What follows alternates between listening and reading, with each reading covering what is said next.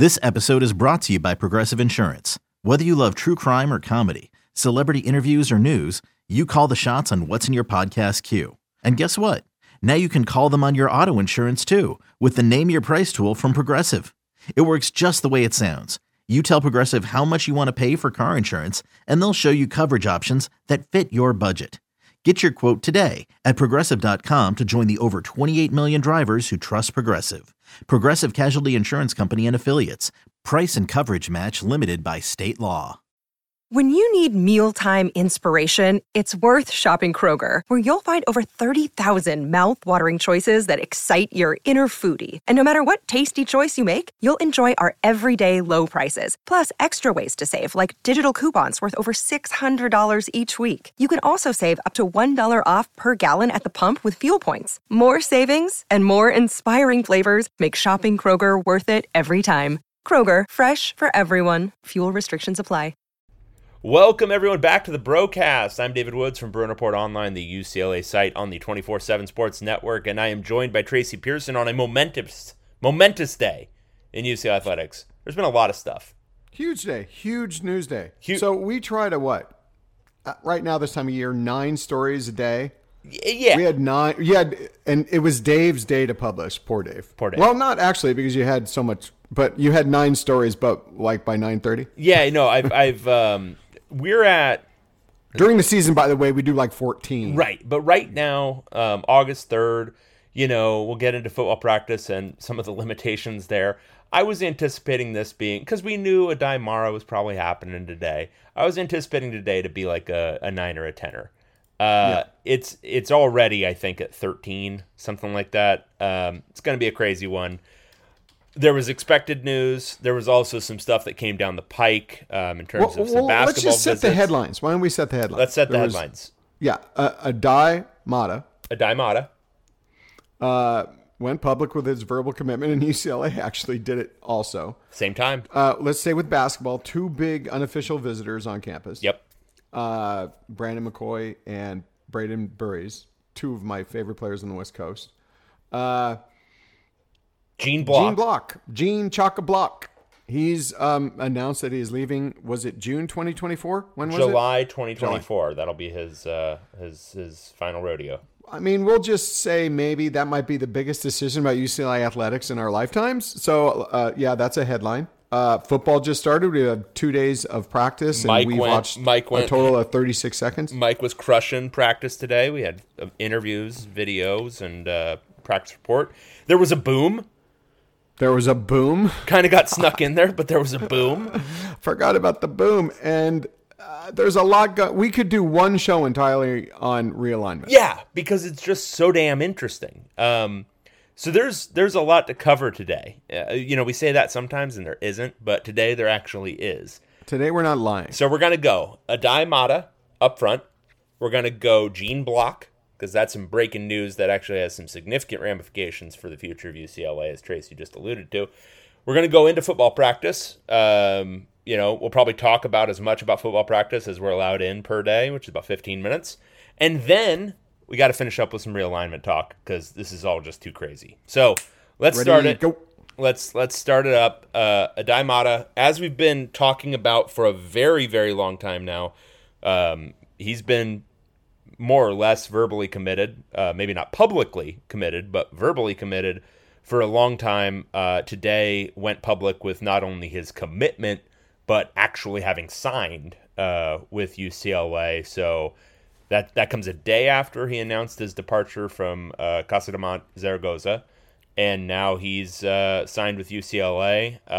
This is now in that same kind of done deal territory as Alain Fablouy and Jan Vide. So very exciting. We've talked about him a bunch, but any new thoughts on how he fits into this team this year? He's a 5 all the way. Everyone's making these strange comparisons, and he's not. He's a 5. He's a straight on 5. So think about how you might plug. What it really is how other players plug him around him as a 5. What do you do with the Dembona if you were going to play them together? I mean, most of the time, as we've talked about before, they probably won't be on the court at the same time. They'll both, there's 40 minutes at the post.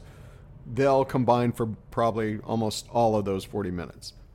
But there might be times. Yep. And the more I think about it, I wake up in the middle of the night and I'm just very intrigued because of because of Adem Bona.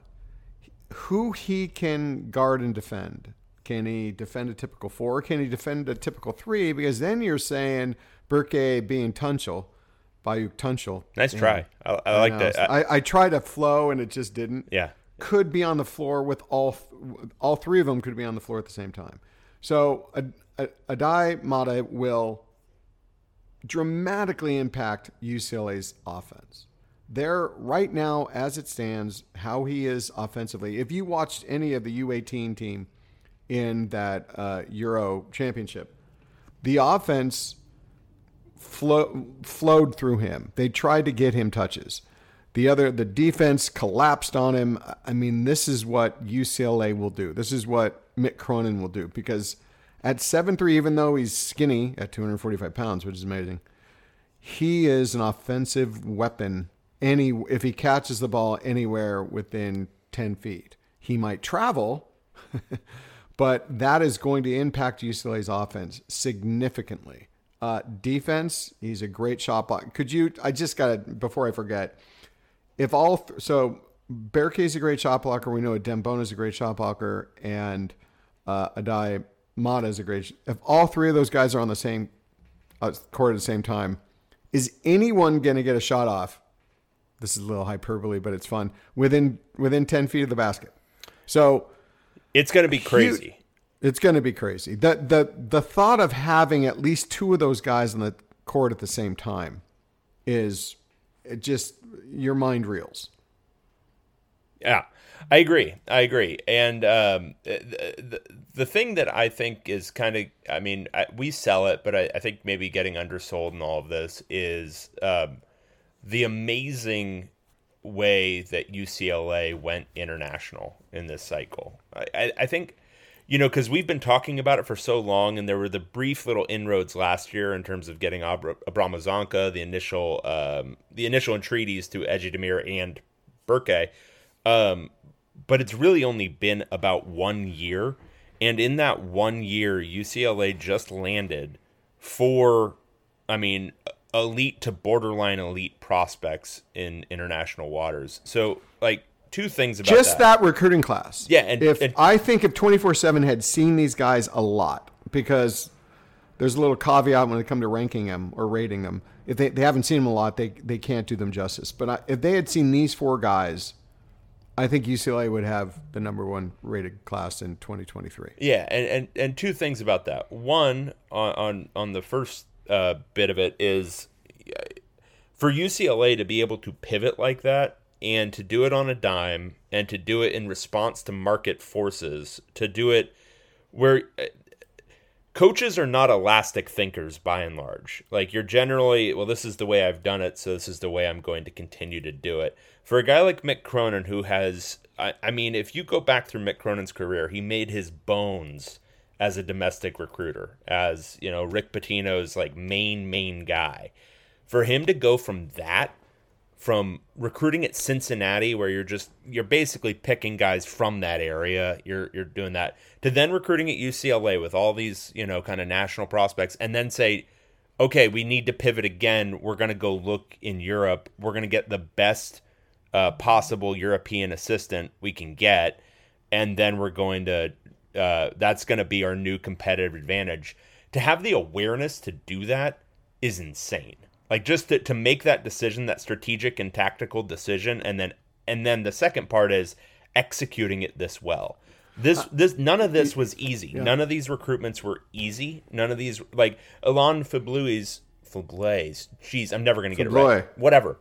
His recruitment was, quote unquote, semi-traditional. You had to beat out some regular factors.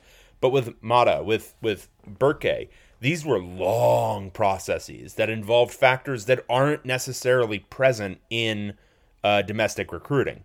By and large, they are not present in domestic recruiting. to have the patience, the savvy to get through all of that in your first run through as an international recruiter is insane. So the success of this class, I don't think it should be undersold at all. Like, this is it's a seismic shift. You may have some complications about UCLA going international versus recruiting domestically, but you have to acknowledge how impressive this is. Well, it's you made the point, but we can't emphasize it enough. Coaches don't change.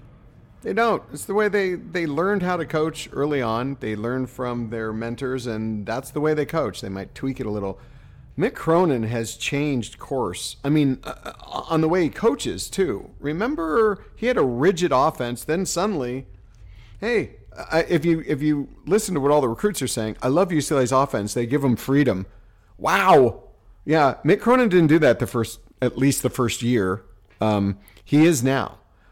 He adapted to 4 out and 1 in, changed that completely, pivoted from recruiting the U.S. to going overseas and knowing I've got to go out and get an international recruiter in Ivo Simovic. I mean, so many coaches before him have said, I think UCLA could do really well recruiting internationally, but I'm not going to do that. I'm just going to keep doing what I'm doing. Wow. That's probably really, it might be right up there as one of the most impressive accomplishments that we've seen from Mick Cronin at UCLA. Insane recognition.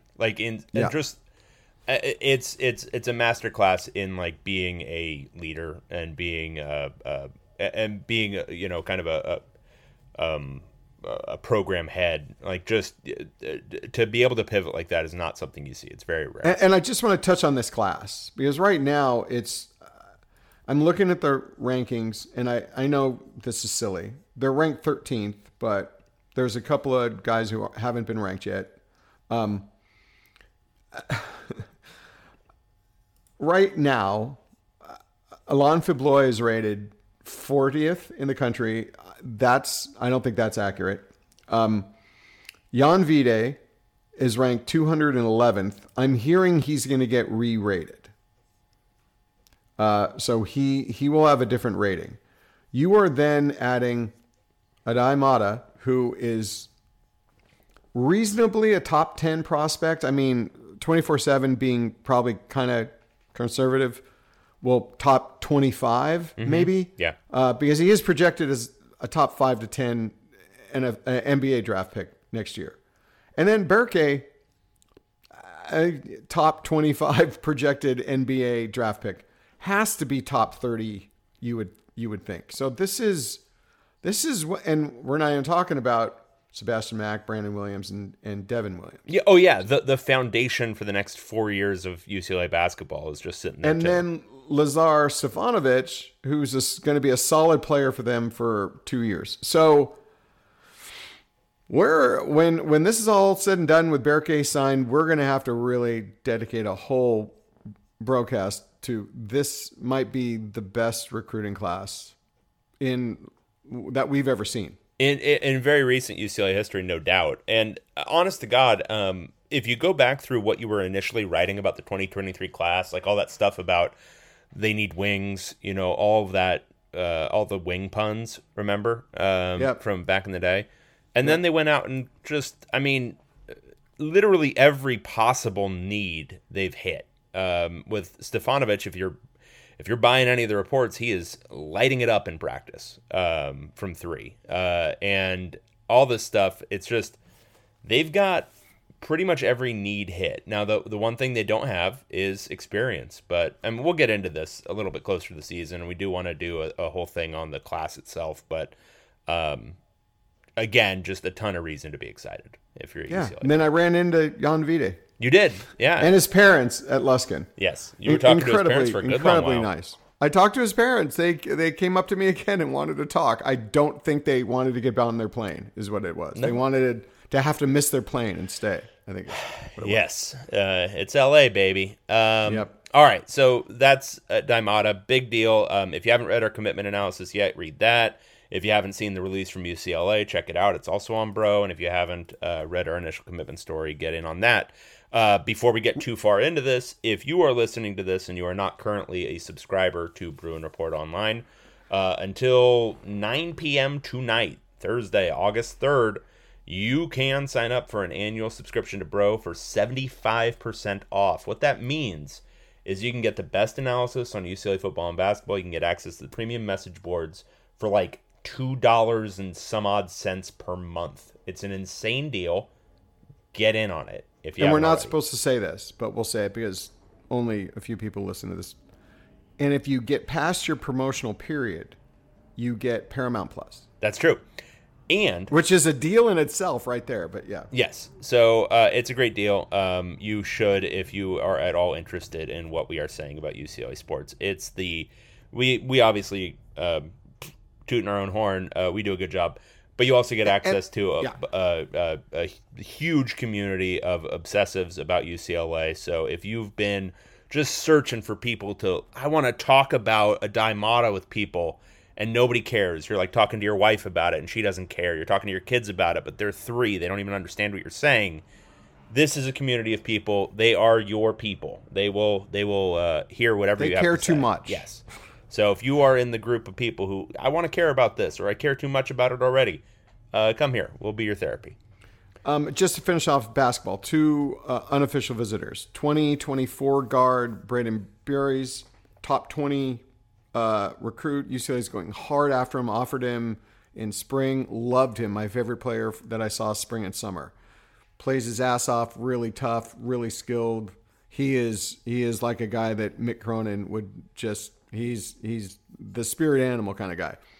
And then Brandon McCoy, 2026 point guard, correct? So wait, Braden Burrs is 2025.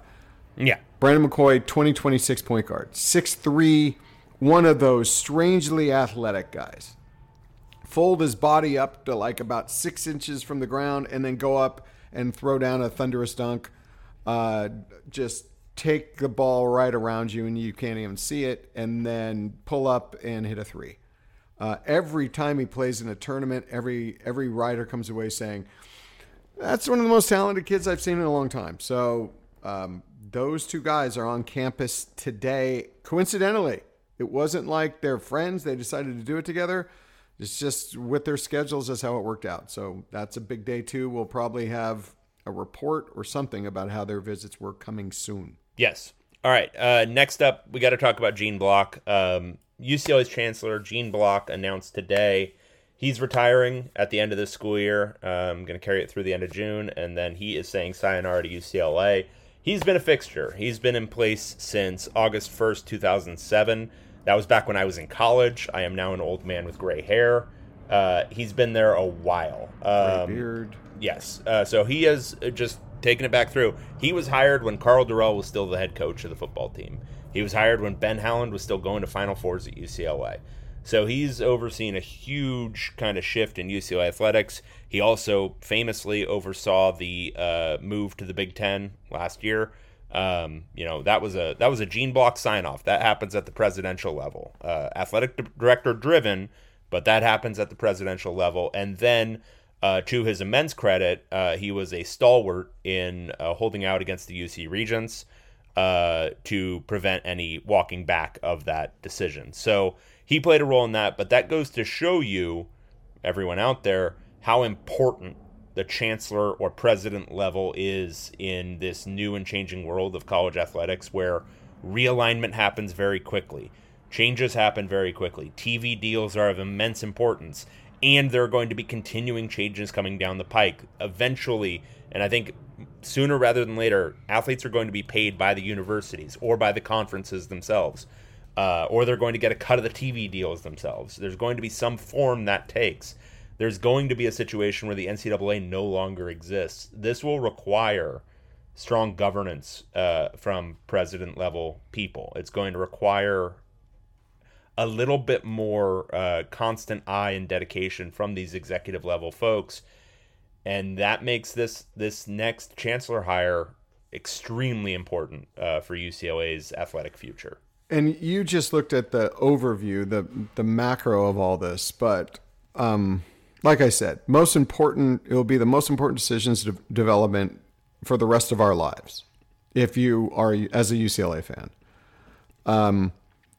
like you laundry listed some of the great things that Gene Block did, and he has from that macro kind of perspective. The micro perspective of the university administration's approach and attitude to athletics could be better.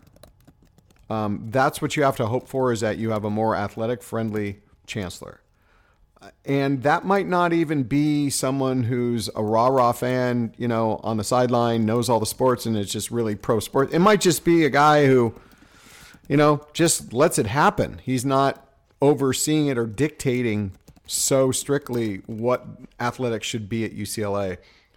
And that is what Gene Block is when it comes to the micro, when it comes to not recognizing seriously what UCLA athletics could be. When UCLA starts getting a lot of money, it is going to be key to have that chancellor have some kind of vision for UCLA football and basketball, to envision what it could be.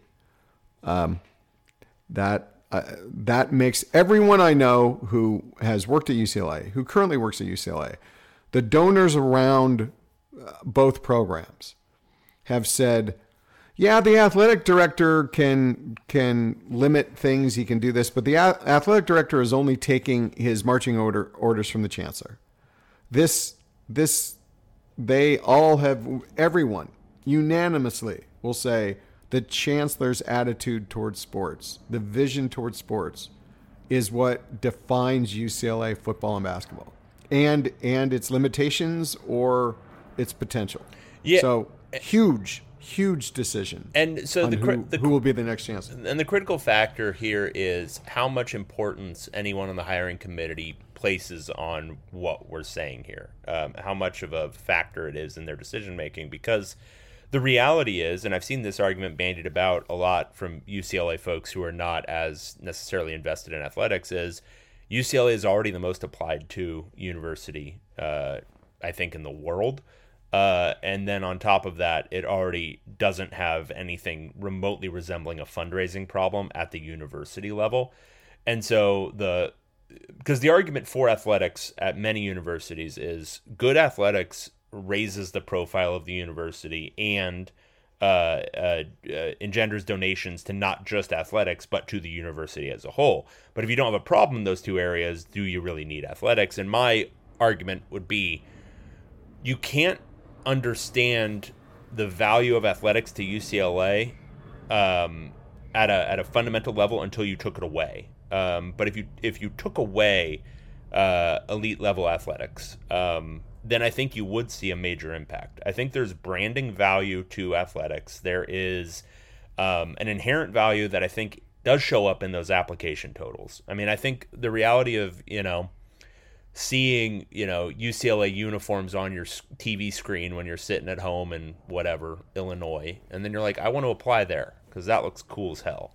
It's in as much as anything is, athletics is the front-facing marketing of your university.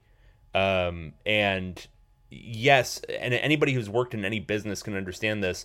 If your business is successful, a lot of people say, well, what do we need marketing for? And again, if you take it away, you might suddenly understand what you needed it for, but then it's a disaster.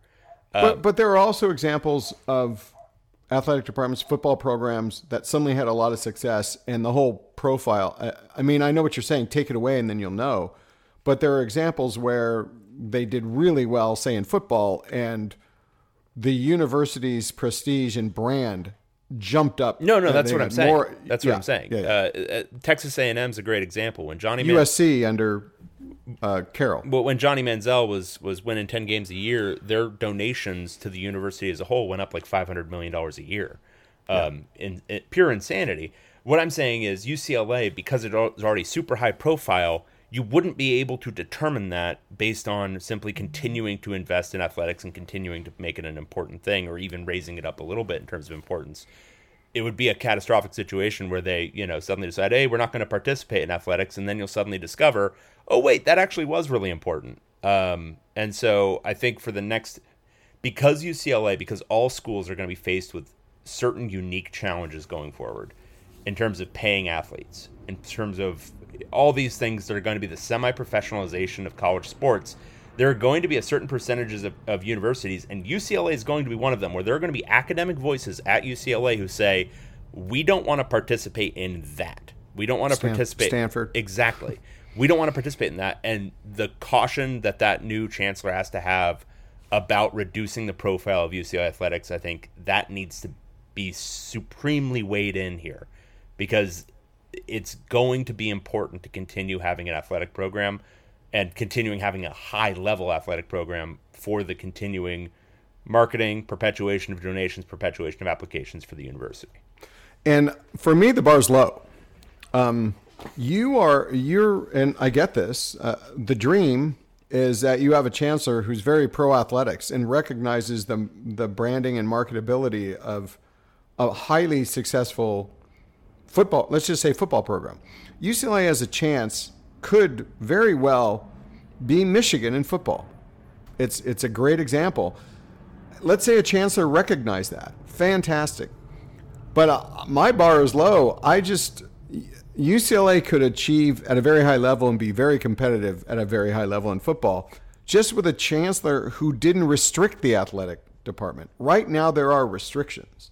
There are limitations because the academic side doesn't think it's becoming. I mean, it's just not what they want to be known for, right? Right. If the chancellor just kind of almost looked the other way, didn't care that much, and let the athletic department do what it needed to do, that would be enough right there. Yeah. Especially with all the money coming down the pike from the Big Ten. Yeah.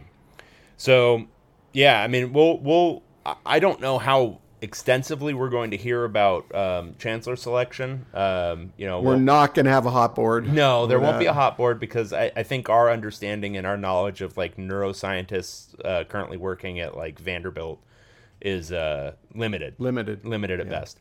Unless it's a PhD in history guy. Maybe. But obviously we might hear a couple rumblings towards the end of the process would be my guess, but it's going to be hugely important. So something everyone should be tuned into. Next up, all right, so I did not anticipate this getting third billing on the second day of fall camp, but fall camp started, or as Tracy likes to call it, August camp. Let's do one more thing. People are going to say, why didn't you talk about this? Martin Jarman, the UCLA athletic director, did apply for the athletic director job at USC. As one does. We had said that before, but everyone was asking us to confirm it.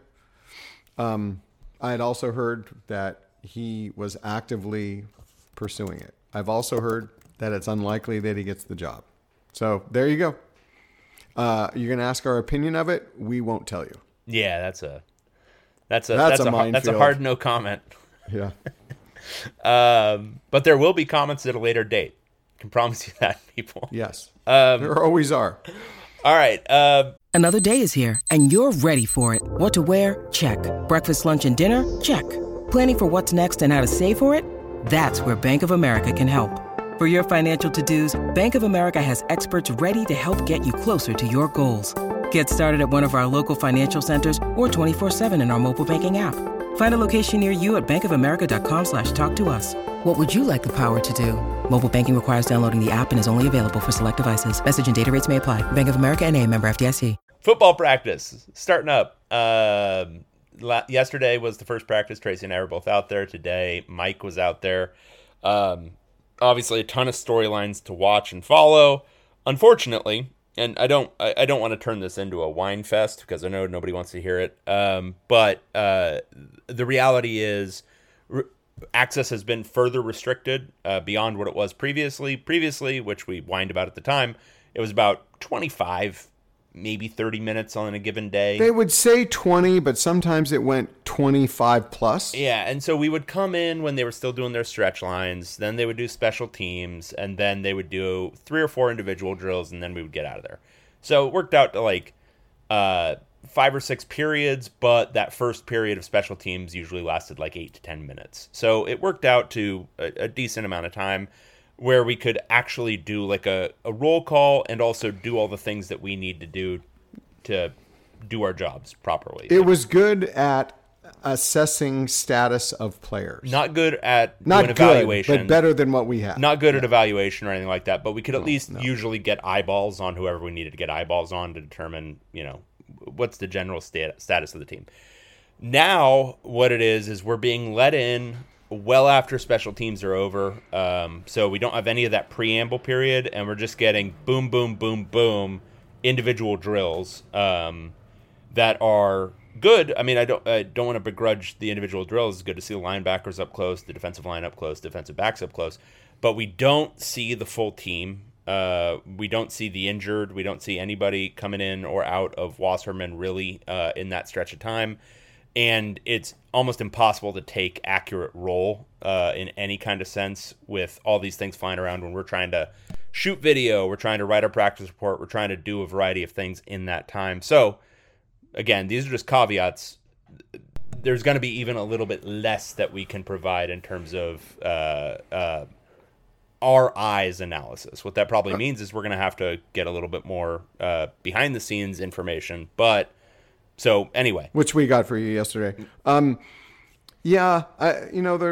loves to argue about this. So many pro football programs out there do this. They restrict access by the media. That's true. Not as much. This is on the far end, really. I'd say comparatively, if you're talking, the whole spectrum of media access at August football camp. The argument, I heard the argument, Chip Kelly needs to do what he needs to do to be successful. This has nothing to do with their every single football success. player I've ever known, if I asked them if the media watched the first 5 practices, where you're not even in pads yet, is that going to impact the season at all? And they looked at me like I had no idea, like I was an idiot. Because, no, it won't.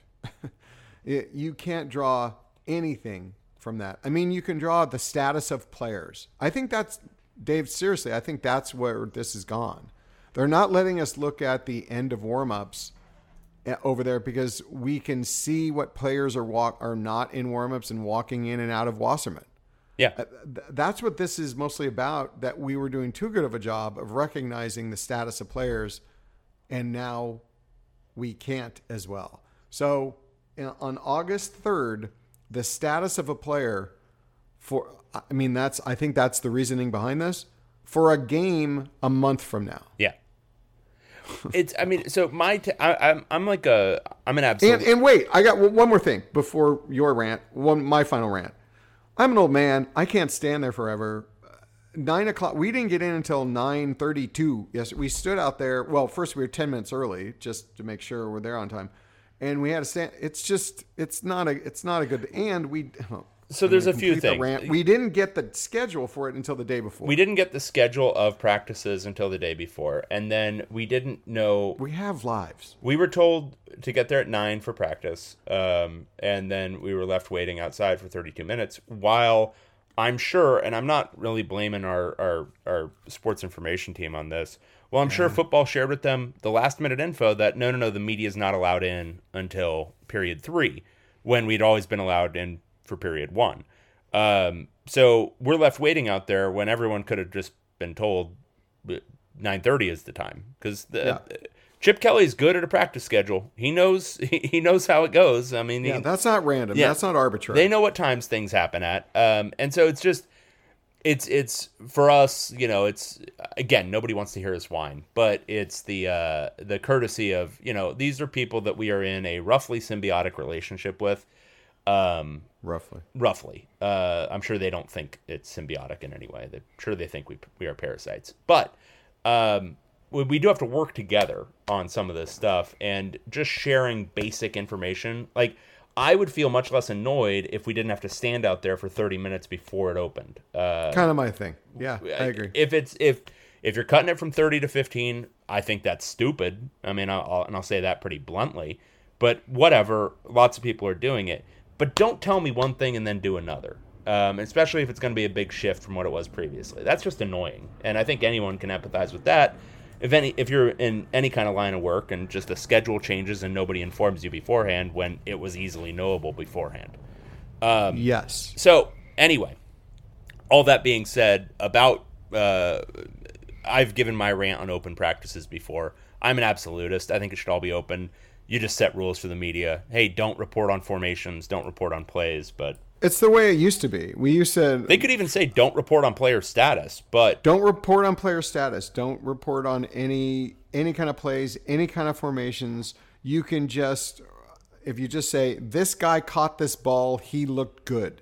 That sort of stuff, and like if I can evaluate, especially younger guys who aren't playing, like I would like to be able to do that because it informs the fun of this for a lot of the fans. Like, if you can follow the progress of a younger player as he goes through the program, like, that's the kind of stuff we used to do when practices were open, and it was fun that way. Like, it was, enjoyable, not only to cover it, but also, I think, for fans to follow along. So, anyway. I mean, there are some guys we don't know. This is really unusual, actually. There are some guys we don't know. We're not familiar with them. Yeah. I mean, Croy Stewart, Isaiah Newcomb, Croy Stewart's a redshirt freshman cornerback. We saw him a bit in spring, but he was like with third, fourth string, so we didn't see him that much. Yeah.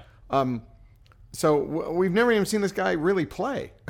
Yeah, and it's just, people ask us, like, and we try to do a good enough job after spring now, but if you remember, we used to be able to do a scout team report where we evaluated all the guys on the scout team, all the younger guys, after signing day, because we saw them so much during the season that we were able to write an accurate report about how these guys are developing.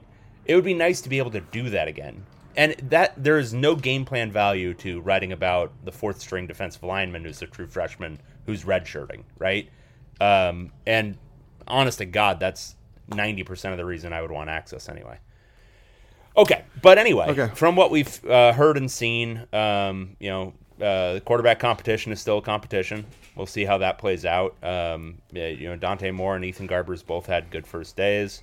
Watching them on the hoof, so to speak, Gary Smith looks healthy. He looks pretty good. From the linebackers, Femi Oladejo still looks like a absolute physical stud. I liked the look of Zeke Thomas. He looks long, moves pretty well from what we can tell in backpedaling drills. Jordan Anderson, I described him as pluggier than Zeke Thomas. I don't know if he's pluggy, but he's not, a long 6'4" guy like Zeke Thomas is. But he looks, he was moving pretty well out there. I thought he moved really well in the drills. Yeah, but did you have any additional takeaways? Because those were my main ones from the defensive groups we could see. Both you and I thought Larry Edwards III. Yeah. We're calling him Trey Edwards. So he came into spring. He was a little chunky, and both you and I said, oh, well, he'll get, he's supposed to be a senior in high school. He'll get that body under control. Will be interesting to see him in August. In our opinion, he's gone the other way. He's working with the inside linebackers, and he looked thicker. He looked like a defensive lineman. Yeah. That's the way he was going. I mean, he was 240 probably in spring. That was 255. He's right? carrying a lot of mass in his lower half too. Like that's the thing that that stands out to me, and it's not a negative. Like some people's bodies go a certain way, and he got slimmer from the beginning of spring to the end. But if every time you're kind of off and doing your off-season workouts, you're just getting bigger, you're fighting genetics at that point. Like you gotta, because they're on meal plans and stuff. Like if you're still just gathering mass when you're doing off-season workouts, then I think sooner rather than later it might make sense to try putting your hand in the dirt. Yeah, he's going that way if this is the way he's going. Yeah. God, I don't know if there's too much. I got a little inside tip. Some inside information about what the coaches thought after the first practice yesterday, and that was Michael Sturdivant was the best player on the field. Garbers had an edge over Dante Moore, but of course, first day, long way to go. That was a good practice overall for the first day. I'll tell you though, there is some talk, and we should probably talk about it ourselves, about Dante Moore. And it's kind of hard to talk about it because I can't tell you everything, but let's say let's just hypothetically say there's a situation where there might be some frustration over the NIL situation. What happens? Different scenarios, Dave. He's frustrated, and I'll just say it's his own frustration. And then he starts and then leaves after a year, or he doesn't win the position and leaves after the year, or he stays. I mean, there are a lot of people who are close to this situation that are starting to think about it right now. And I mean, I know we're second day of August camp, but if you start thinking about it, knowing some of the things I know, it's a tough situation. I don't necessarily see this all going really well, because it's either he's really good and then he goes out and markets himself for another NIL deal and probably transfers, or he doesn't win the position and he's frustrated and UCLA is frustrated with him and he leaves anyway. I mean, I know there'll be fans out there saying, Tracy, you're just speculating, but I'm not. So yeah, go ahead, Dave. What do you think? Well, I mean, it's certainly a tricky situation to navigate, and also we can't share all the details, so it's hard to get too in depth on it. But what I would say is, I think you lean further back on the idea of just best man wins. Just when you're in doubt on stuff not to sound all Chip Kelly, but when you're in doubt about some of the extraneous factors, stick to your controllables, and that's just evaluate what you see on the field and don't take the other parameters into account. So Ethan Garbers, if he looks better in August, start him and play him. This is for Chip Kelly. There's this future idea that is still, out there where, he could be here for a long time.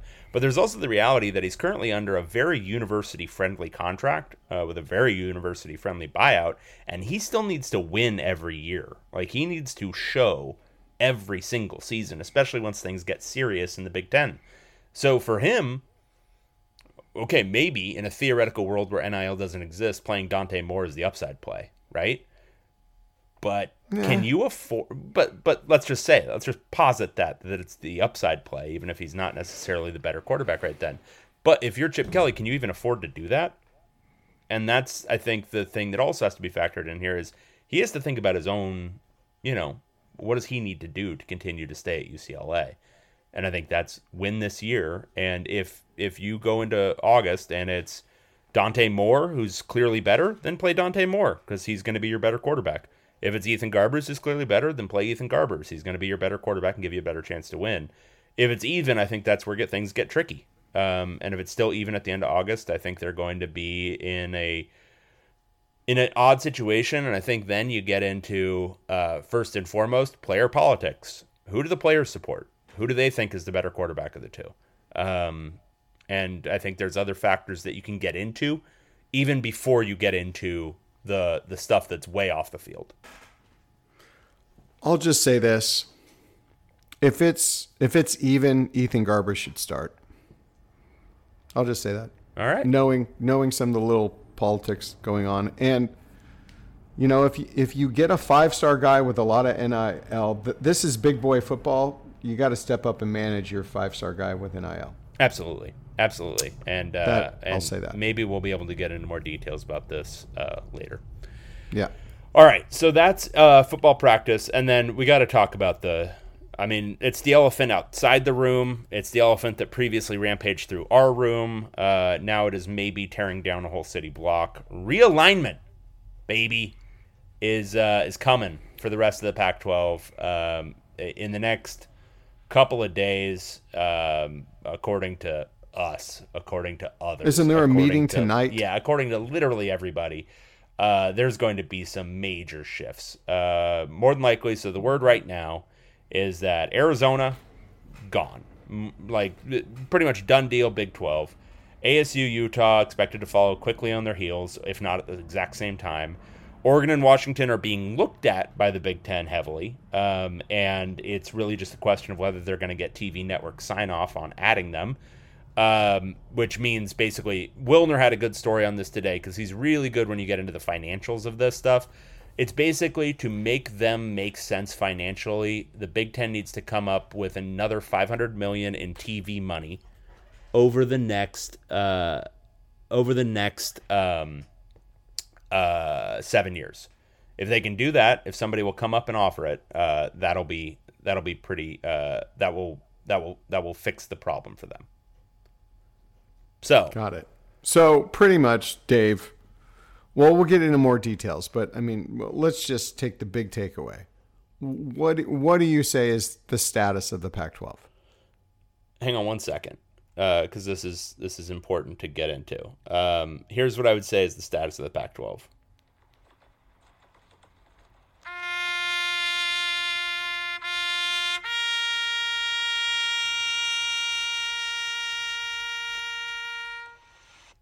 It's taps, baby. This thing's dead. Dead as hell. Dead as hell. God, we were so good at setting that up. Just wow. Absolutely annihilated. It's done.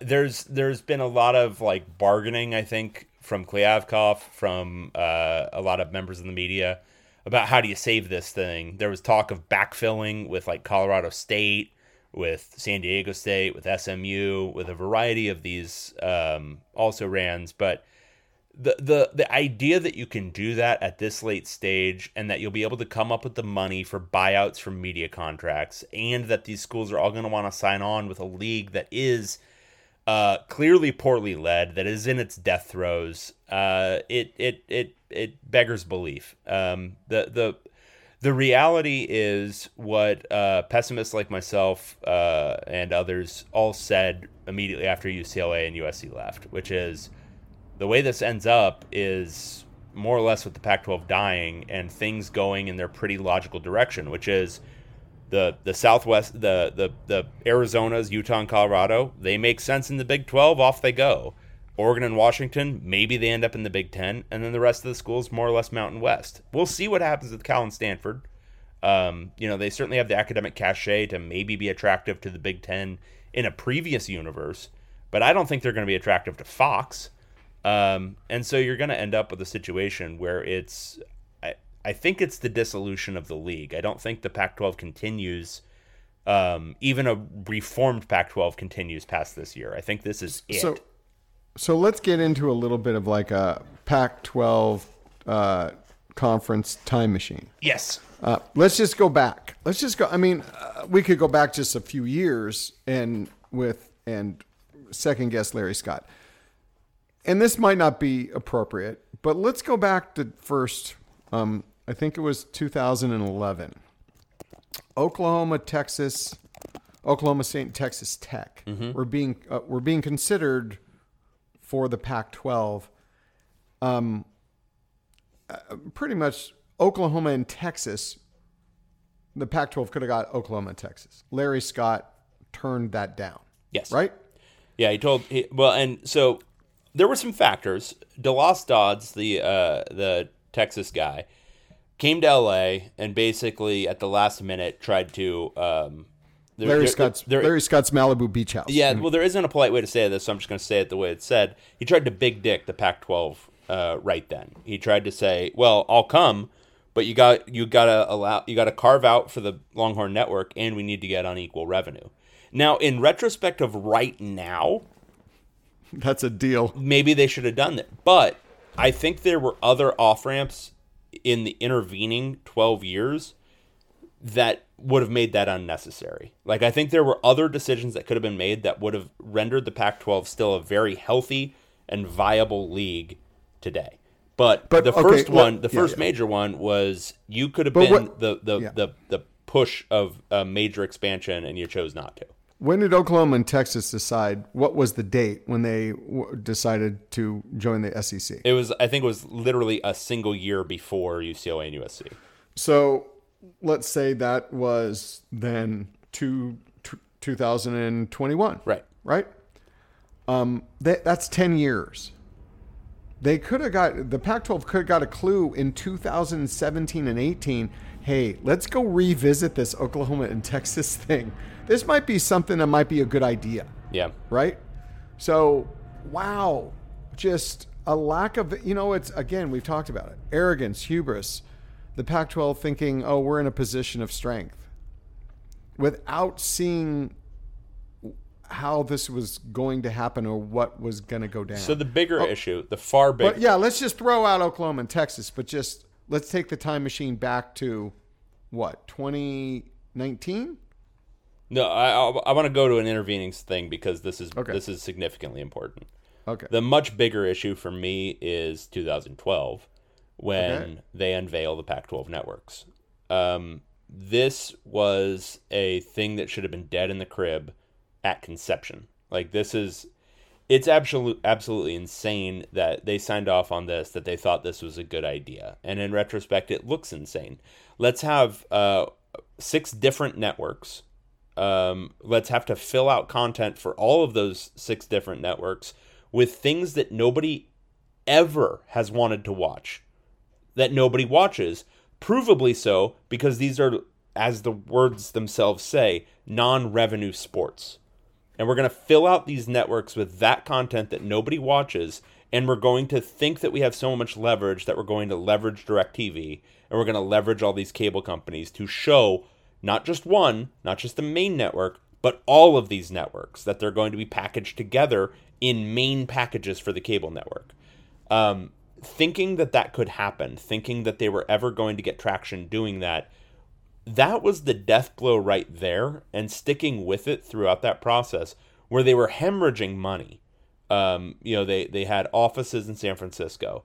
They had studios in San Francisco, which is not historically the place where you want to put studios.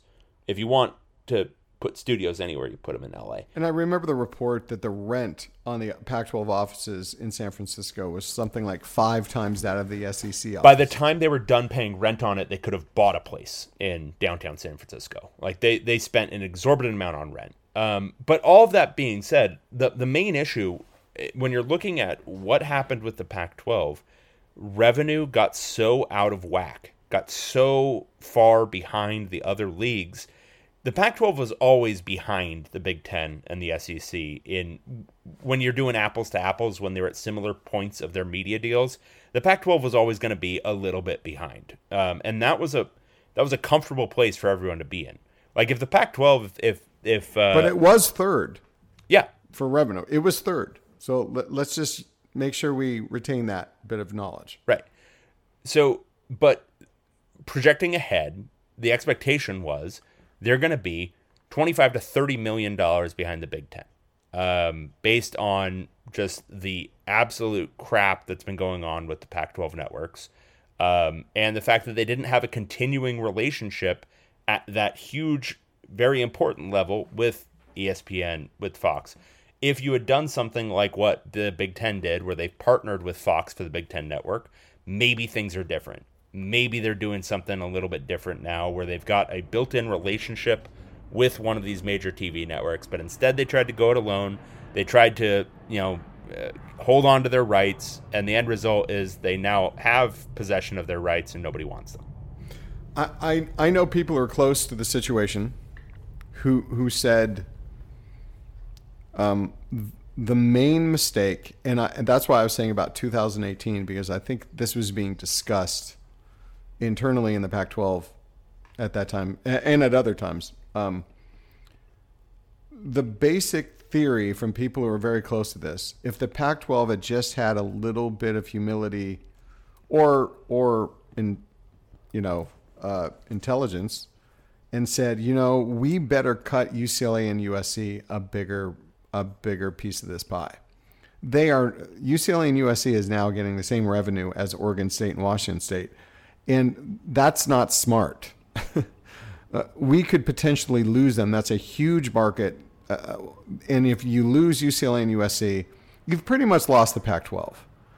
So we're going to have to come up and get all the presidents to sign off, and that would have been a huge task. I've heard that Washington was the most resistant to it, that they thought, why should UCLA and USC get more? We're just as good as they are. It should have been a long process of whoever was, we're talking Larry Scott or whoever it was, to convince the rest of the Pac-12 that UCLA, they needed to retain UCLA and USC. If they had done that, people at UCLA right now are telling me if UCLA could have got a deal for, let's say the Pac-12 was intact, Dave, it would have been $30 million, let's say, right? Yeah, if US, I think it's somewhat incalculable because they've put themselves in such a bad negotiating position. I would say 35 to 40 is probably what they would have ended up with. 35 to 40. If UCLA and USC could have come out with 48 to 50, from what I'm hearing, UCLA would have really wanted to stay. Yeah, I think that's a no doubter, and I think it would have been stupid for them to leave if they were getting that. So I agree with you. I think that was another off ramp. But the one thing I'll say about that is it does have a destabilizing effect in the long run, or even in the medium run. But it was a way to survive. Yeah. Are we talking destabilization? Yeah, no, and totally. Because right now, I think it's pretty destabilizing. It would have fixed things for a while, or at least kept things in place for 5-10 years or whatever. So those were some critical ones. I think as recently. Here's the question that's important to answer is, did George Kliavkoff have a real chance? Like, did he have a chance to fix this, or was this on a pretty much guaranteed run into the ground starting literally once he started in 2021? That's a good question. Even if he didn't have a chance, he didn't handle it well. Yeah. Right? Well, let's just think. What could he have done? He loses UCLA and USC. He could have done exactly what you just said. He could have done that immediately, but I kind of that's a tough thing to do immediately after you start in a job when you're still trying to get lay of the land and talk to people. But I know Mike Bone publicly said they're considering all options in the intervening year between Kliavkoff's hiring and then when they announced that they were leaving.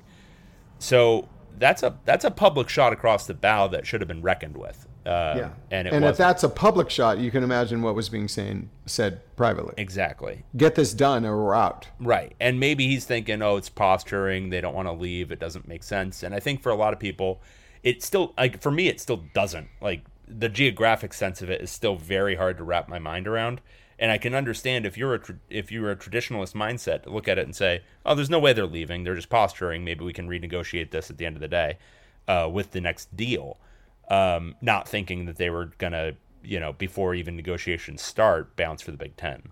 But that was an opportunity. If being proactive, being,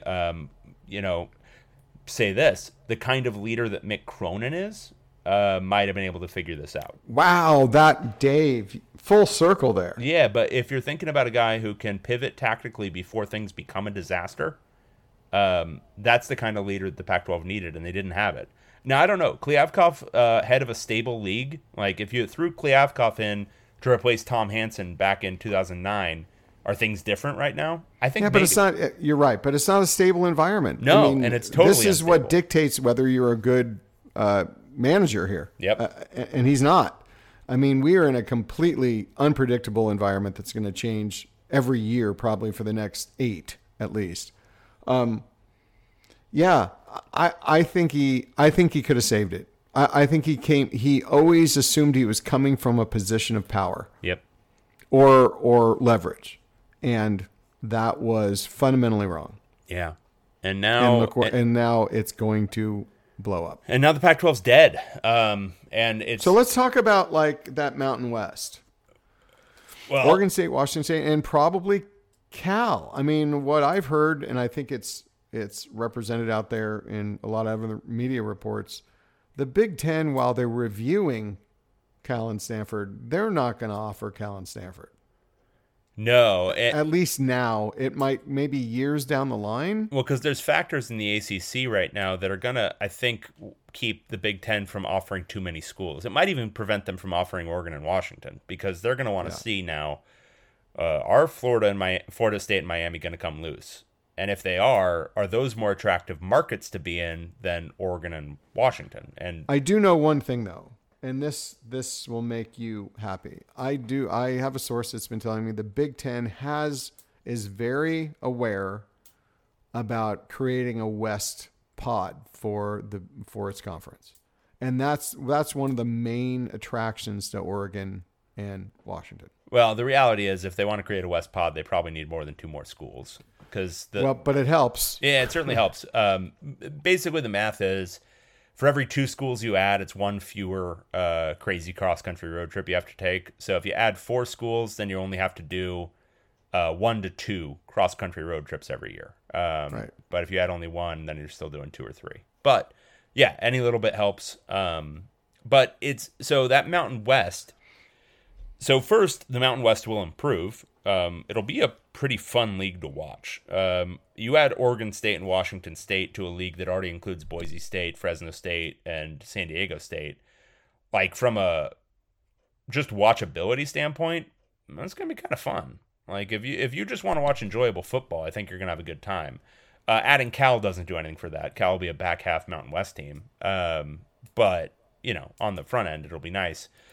Stanford, I don't see them agreeing to go Mountain West, at least long term. I could see them maybe just like doing kind of a Notre Dame with the ACC, where they've got like a half on, half off relationship, where they play some football games with them occasionally, but that's it.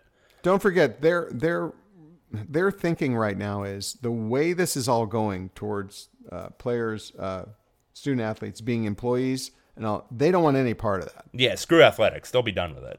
They'll just join the Ivy League. Yeah. I mean, they'll be the Ivy League West. That's where they don't want any part of it. So that's really, top of mind when it comes to their decision.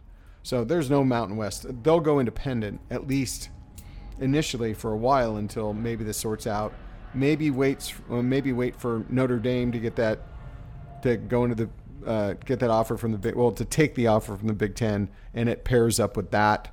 That, from what I've heard, would be something obviously Stanford would be interested in. But Stanford, there's no easy scenario for them moving forward. I mean, Cal, there's none, really, unless the Big Ten decides they're going to 20 no matter what, and they want those 2 schools. But like you said, would you take Cal and, let's say, Stanford right now, after you've already taken Oregon and Washington? Would you take those 2? When the ACC might be up for grabs? Well, so, all right. So I've got so it depends on whose shoes I'm putting myself in. Am I putting my shoes in the TV executive? Am I putting my feet in the TV executives? Because then, no. They probably have nice shoes. But if I'm saying I'm a Big Ten president and I want my league to have a measure of stability going forward, then I think you do, and you push for it. And I think that's actually part of the conversation right now, is that some of these presidents are saying, well, we want this West Coast pod. And Fox is balking even at doing Oregon and Washington. But I think if you're looking at what makes the league stable, what makes it not have to break at the seams eventually, is to allow UCLA and USC to have some level of comfort in this league. And now I think USC is hard against the idea of adding Oregon and Washington, and I think UCLA is a little bit more ambivalent. But I think that's both showing tremendous lack of foresight. I think the reality is that whatever meager recruiting advantage you think you're gaining by not allowing them into the league is offset by the massive competitive disadvantage you're going to have from playing up to 4 road games a year, where you have to travel multiple time zones, while all of your competitors only have to come back to you 1 time at most. To me, it's that same kind of lack of vision, short-sightedness that got the Pac-12 in the hot water where it is, for USC to just really resist. Yeah. Is it Oregon and Washington, or just mainly Oregon? Oregon they hate. Yeah. USC people do not like Oregon. And, it's letting Phil Knight's... Because they out-recruit him every year?